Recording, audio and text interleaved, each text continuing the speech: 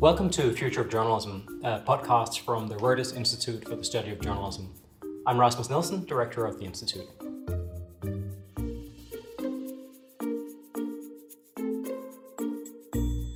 For today's episode, I'm joined by Fiona Fox, Chief Executive of the Science Media Center. She works with journalists and members of the scientific community to ensure that accurate and evidence-based scientific information reaches the public and policymakers via the media. Fiona's recent book, Beyond the Hype, the inside story of science's biggest media controversies, looks at her first 20 years at the Science Media Center and demonstrates the vital importance of scientists talking to the media. I'm on the record calling the book engaging, illuminating, and important, and I'm happy to repeat that here. Fiona has won many accolades for her work, including honorary fellowships of the Academy of Medical Sciences, the Royal Society of Biology, and the British Pharmacological Society, as well as an honorary doctorate from the University of Bristol. In 2013, she was awarded an OBE, one of the UK's highest honours for her services to science. Fiona, welcome and thank you for being with us today. Thank you. Thanks for inviting me. So, a lot of discussions of why we are sometimes led astray by what we hear and see start with populist politicians spreading false or misleading information, with shock jock television personalities, foreign states information operations, or nefarious actors in social media. Your book starts with the BBC, with Greenpeace, and with The Guardian. Why is that where you started your discussion of the role of media in science and some of the biggest controversies of our times? Well, it's not because I think The Guardian and Greenpeace and the BBC are the problem. It is because GM was what had to be one of the first chapters in this book. So the Science Media Centre was set up in 2002, and it was after media furores over MMR, GM crops, and animal rights extremism / research. So GM definitely, the debate, the media coverage of GM was one of the key reasons the Science Media Centre was set up. So it's the first story because of the book is stories that we've been involved in. However, I think it's actually really good the way you've asked this question, because I think it isn't just the right-wing populist press that brings an editorial line to some of these issues. And I think we see, and it's perfectly legitimate, as you will know, and anyone who's understands journalism knows that newspapers in particular, it's perfectly legitimate for them to take an editorial line, but it isn't the case that only the right-wing press therefore mislead the public. If newspapers take strong editorial lines, and if based on those editorial lines they are selective about the kinds of stories they run, they are selective about the kinds of experts that they want to interview to confirm those editorial lines, then my argument would be the public can often be misled.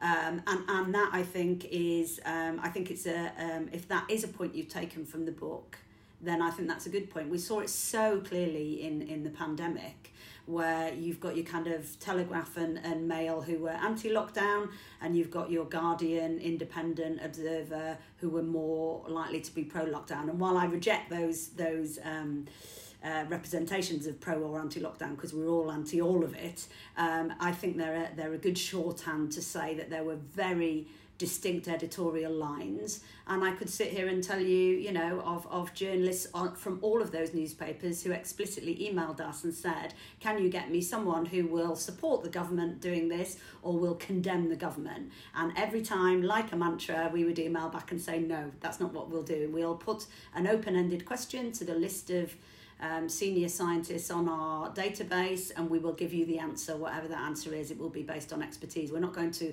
find you the scientists that will back your editorial line. I mean, I think you give examples here from the last years of navigating the pandemic and the infodemic around it. But for people who aren't necessarily across the case of the discussions around genetically modified foodstuffs in the early 2000s, or aren't familiar with the form that debate took in the UK. I think it is worth just being very clear here that the language you use in the book is very strong. These are the GM wars. And you write that there were occasions where the public and policymakers were misled. And I highlight that because I think sometimes we tend to assume that there was a golden age of the media and that we now live in a sort of a fallen state. But this is all well before many of the things that tend to drive worries today about what might lead the public astray. And you quote Lord May, the then president of the Royal Society and former chief scientific advisor to the UK government, talking about material that the BBC was putting out as hysterically inaccurate and error-strewn pieces of propaganda. And this is sort of quite, I think, strong language of an organization that, unlike the newspapers, is not supposed to have a clear editorial line. Do you want to say a little bit more about how you feel broadcasters then and now have navigated some of these very high stakes and complicated but also quite divisive issues? Well, I mean, the quote that you used there from Bob May, who was head of the Royal Society, and before that who was chief scientist to the government, was actually on a drama. And I would make that distinction because it was a 2-hour Saturday night drama about GM crops, which was, as I highlight in the book, which was written by the editor of The Guardian, who'd taken a short sabbatical to do something he'd wanted to do, which was write a drama. The mistake there, or I think what went badly wrong there, was that the BBC started to see this drama as a contribution to the public debate about GM. And we would not have had anything to do with it. Drama is drama is drama. We watch all kinds of, unrealistic, mad movies every night on television. But the BBC were reaching out to the scientific community in plant science institutes. That's how we got to hear about this.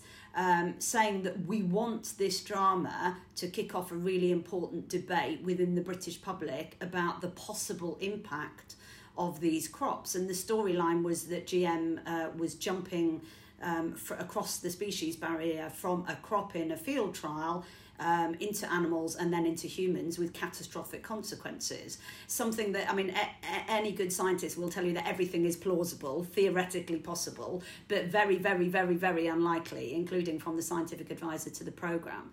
And yet they were doing something different with this drama. They weren't treating it like other dramas, and they in fact set up a big online discussion. This was the early days of this kind of thing in the BBC, an educational discussion that would take place afterwards, a studio debate of experts who would discuss the themes raised, and some of the media coverage that was coming out from the BBC beforehand as well was that this was an important drama that would be a contribution to the debate. So that was what was really alarming, I think. And if you are going to do that, then absolutely you have to go back to the kind of editorial values that you expect the BBC to apply to news and information, which is around impartiality and objectivity and accuracy. And you're of course allowed to move away from those with drama, but this was some kind of hybrid, and that's why it was such a big row, I think. Broadcasters in general, I think the tradition of newspapers being allowed and encouraged and part of their history to campaign, to take an editorial line, to have campaigning objectives, does distinguish them from the news media. Whatever your criticisms are of from broadcast media, whatever your criticisms are of broadcast media, there is much more of a sense in the broadcast media of sticking with objectivity and neutrality and impartiality, whereas the newspapers aren't even aiming to do that.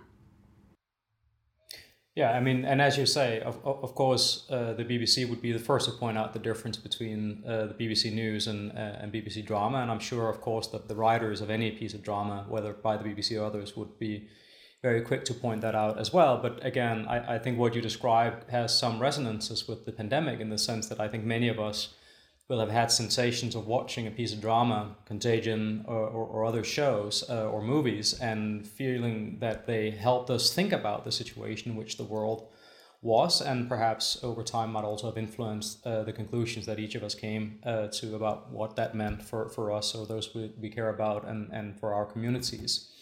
But if we want to stick with news, I want to ask you to tell us a little bit more about the sort of motto or principle of the work that you do at the Science Media Center, where you write in the book that the media will do science better when scientists do the media better. But also it seems pretty clear, Fiona, that you don't trust scientists to do better on their own, since you've set up the Science Media Center to help us do it. So tell us a little bit more about how concretely you work to ensure that this interface between scientists and media work better. So I think that really does take me back to the beginning of this. And actually one person who emailed me just yesterday who'd read the book was around at the time and was involved in the committee that was set up to help set up the SMC. And the point she made was that you were literally given a remit to improve the quality of science reaching the public through the media. That was how vague it was. So this that phrase that you repeat and what we actually do all comes from a period of 1 or 2 years of head scratching. And I mean, real, like, how do you do that? How do you do that?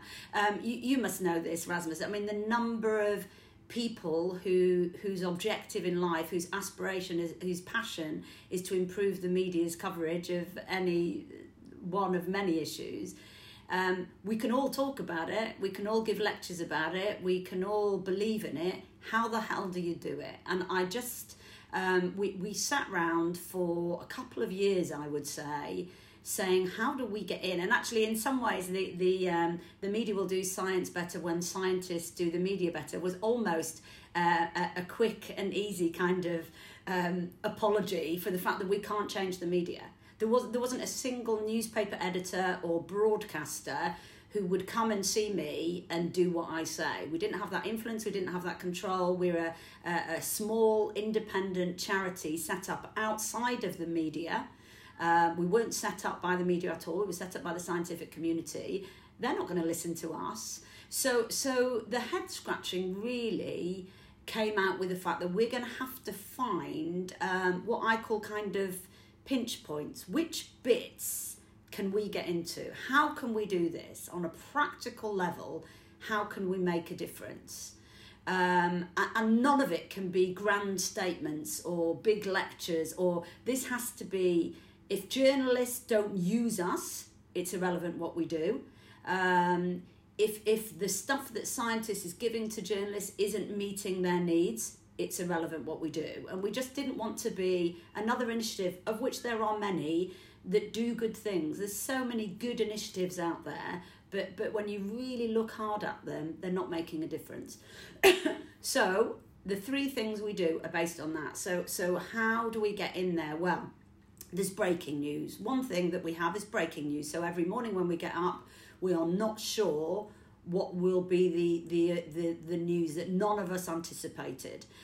The example that comes to mind straight away is the day that I woke up, turned on the radio and heard that a Chinese scientist had genome edited 2 actual babies. An approach that is not legal around the world, an approach that many stem cell scientists and researchers are interested in pursuing, to genome edit embryos to protect against serious illnesses, but it's not scientifically proven. There has been no global debate about the ethics of doing it, and it was way too soon. So I jumped out of bed and I went to the Science Media Centre database, and we have 3,000 very senior, top, good quality scientists on that database.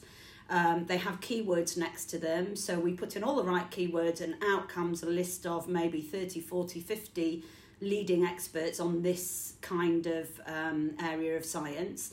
And we say to them, it's absolutely critical that you drop everything and give us your reaction to this news. And within an hour, very, very quickly, and speed is key, we will probably have 2, 3, 4 from people like Professor Robin Lovell-Badge, who works at the Crick Institute, leading expert, Kathy Nycan, who is the first scientist globally to apply for permission to the HFEA to do this kind of research. They are coming in thick and fast saying this is wrong, this is unethical, this is too soon, it's not scientifically safe yet, we haven't had the necessary ethical debates with the public. And so that's really great for the journalists because A, they have a stock of quotes that they can copy and paste into their news, which then will be accurate, reliable from very trusted experts.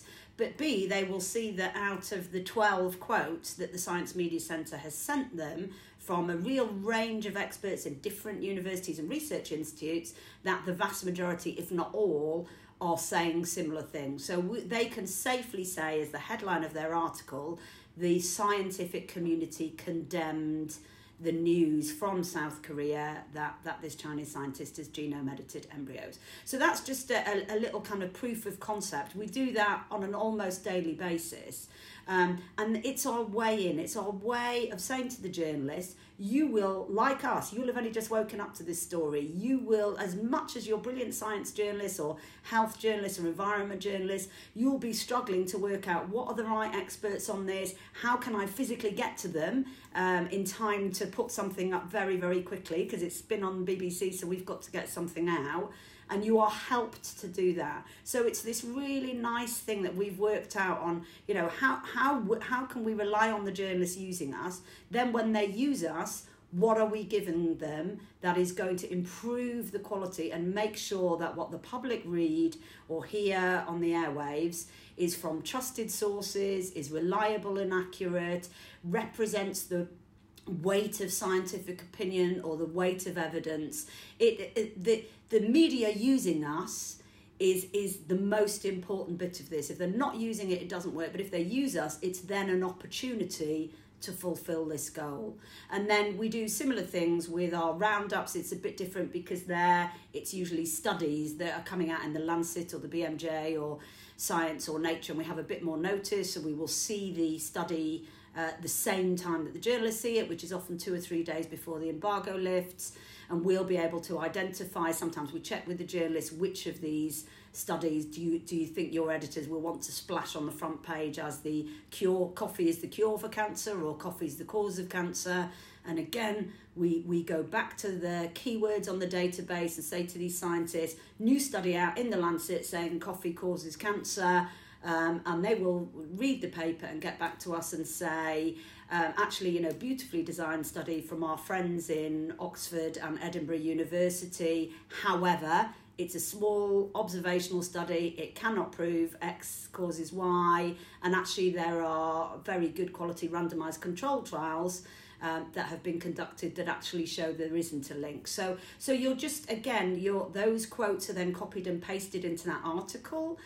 It's not on the front page, it's on page 6 because it's a lot more nuanced, a lot more measured, and it's a way of us improving the quality of the science that people are reading and consuming. So the answer to your question really is finding those little pinch points where we can make a difference. And that's why we have that phrase of that if scientists do this for us, if they take the time to read that study and give us a comment, if they get up in the morning and spend 20 minutes of their day reacting to breaking news, they will be used and they will be making a difference to the media. The first case we discussed of GM wars in the UK was early 2000s. I think 2002, so the year before MySpace and LinkedIn was created and 2 years before Facebook was created, whereas the genome editing case that you just described is much later, where hundreds of millions or even billions of people across the world use social media to access many kinds of information. How do you feel that this has changed the work of the Science Media Centre? I mean, I should add here, of course, that there are many who are quite worried about the reliability of some of the information that circulates on social media, and researchers, including ourselves here at the Reuters Institute, have found that in some cases, relying on social media or messaging applications, for example, during the coronavirus pandemic, was associated with higher belief in vaccine misinformation.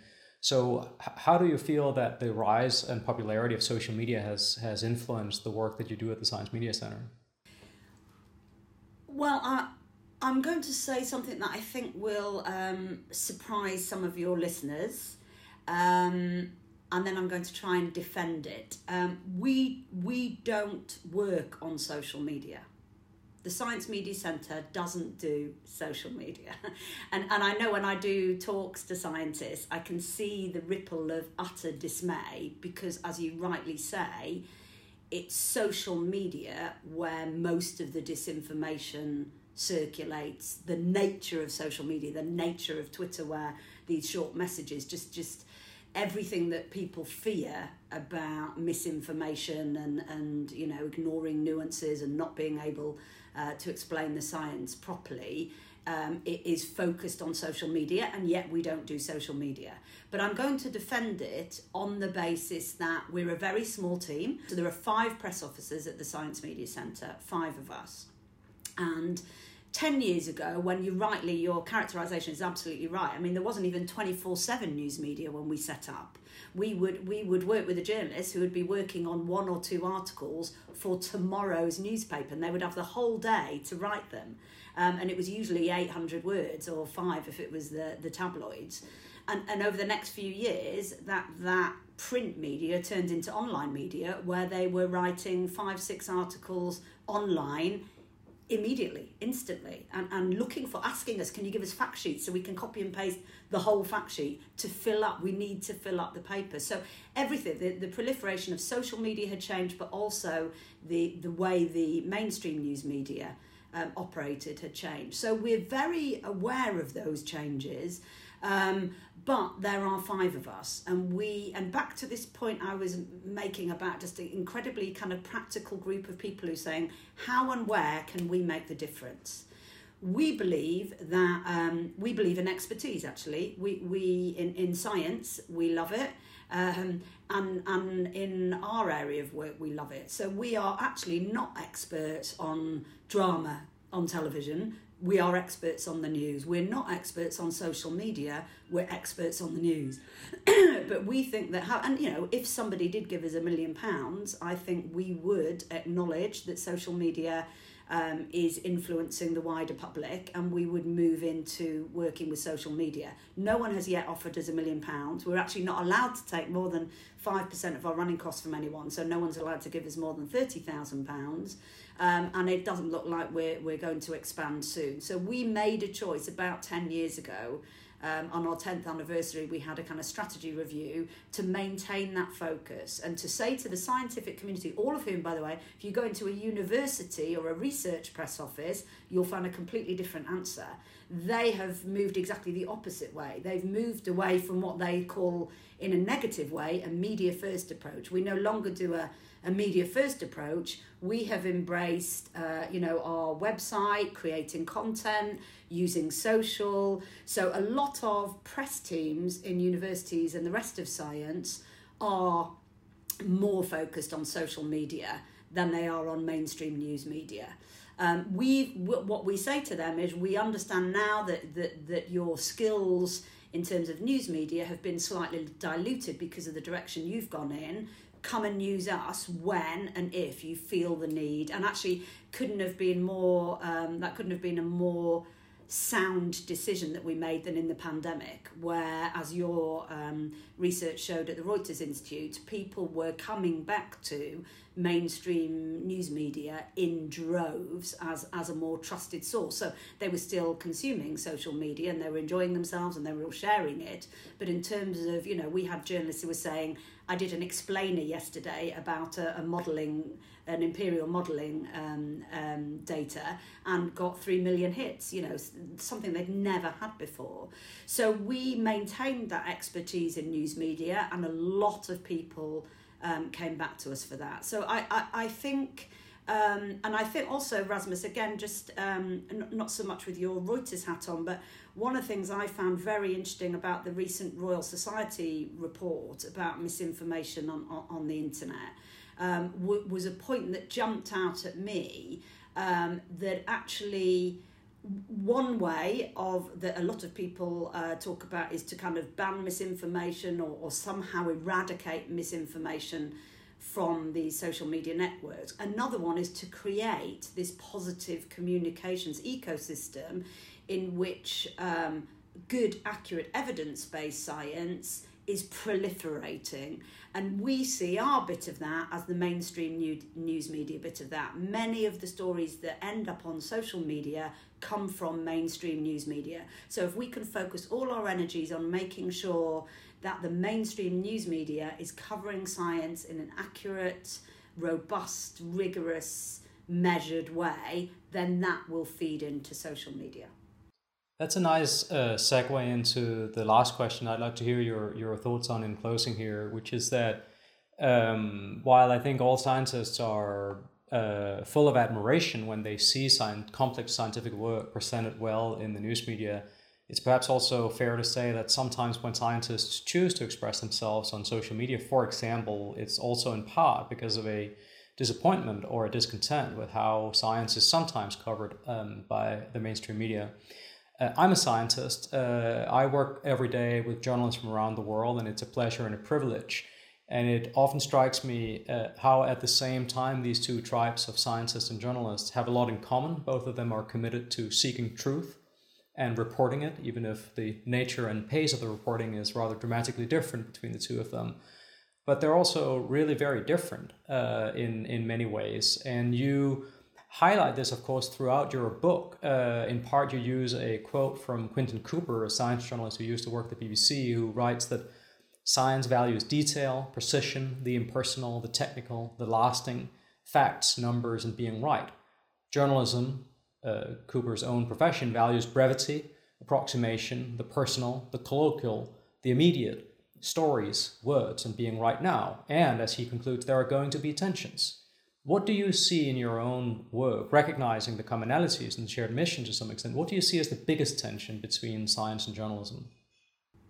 I think I love that quote, and I particularly endorse the last bit of that quote. We one of the main aims of the Science Media Centre has been to encourage the scientific community to have mutual respect. So there's been a lot of snottiness, a lot of sniffiness about what you've just described, because they do all of those things, because they have brevity, because it'll be imperfect, because they have to have it now, that they are inferior to what we do. We will spend 2 years on a scientific paper. They will, spend a couple of hours writing that up. Therefore, we are better than them. So one of the things I want to say is that I think one of our successes has been to encourage mutual respect. That is their job, that is their trade, that is their craft, and it is what it is. The fact that you spent 2 years on this research paper makes science wonderful, but it doesn't make it better. So how about that we have this mutual respect? In terms of your question about where the tension lies, I still think it is this thing about news, I suppose, the theme of this this discussion, the newness. So editors and journalists still see that if it's new, it's significant. And that is really, really not, I was going to say not always the case. I think it's not often the case. But by new, what that means is a journal have published it and it's a new study. And yes, it is a new study.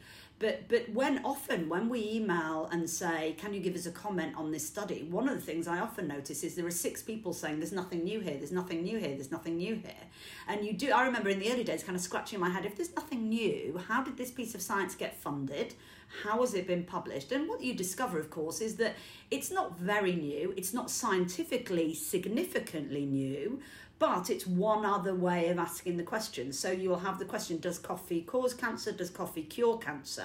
And then you might have a slightly different question, does Colombian coffee cause cancer or cure cancer? Does Colombian coffee drank during the night have a so there's small incremental differences, and that is exactly what science is. When you've asked the question in 100 different ways and kept asking it and kept refining it, you have something called a body of evidence, and that's good. My husband always says to me, why should I believe scientists when they're, one says red wine is bad for you, one says red wine is good for you. But if I took any 2 studies, one would be saying red wine is quite good for the heart if you have 1 glass a night, and the other is saying 5 glasses of red wine is not good for your overall health. So it's not that they're asking exactly the same question, coming to complete completely different conclusions, and therefore we should disregard them. We should want scientists to ask the questions in lots of different ways.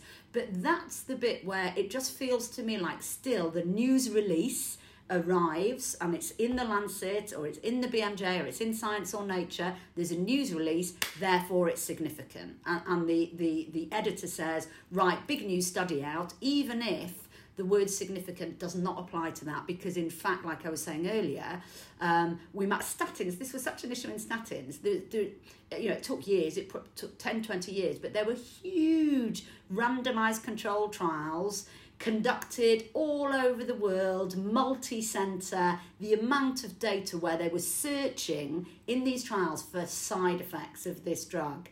And they found very small side effects. It is there, but it's very small. Fast forward a couple of years and some university does a little observational study that shows 20% of people get side effects from statins. But it's observational, so you can't prove it. But that is considered new evidence, shows that statins give you... And there's no comparison between the quality and significance of this small study, which cannot prove one causes the other, to the evidence we've already looked at, but it's seen as the same in a newsroom. So I think, and that if you look at these third-party roundups, quite often what they're saying to the journalist is, actually, this might be new to you, but it's not significant news. And our favourite days at the Science Media Centre is when a journalist writes and says, thanks for that, based on this, I've asked the editor not to run this story. I mean, that's an incredibly important part of journalism, of course, because editing is also making decisions about what not to run. So I think a powerful reminder of the challenges of making the interesting significant and the significant interesting, but also, of course, a reminder that scientists have a huge responsibility to make themselves available individually or through the Science Media Centre or your sister institutes across the world, to help journalists do their reporting and inform the public about science and the implications of scientific findings for society. Thank you very much, Fiona, for joining us today. Thank you for your work at the Science Media Centre and for your book, Beyond the Hype, The Inside Story of Science's Biggest Media Controversies. Make sure, for those of you listening, to follow our podcast channel on Spotify or Apple Podcasts so you don't miss the next episode. And if you don't want to miss any news from the Reuters Institute, subscribe to our weekly newsletters by clicking the link on our Twitter bio or on our homepage. Thank you, Fiona, for joining us. Thank you. And thank you for listening to The Future of Journalism. I'm Rasmus Nielsen. We'll be back soon.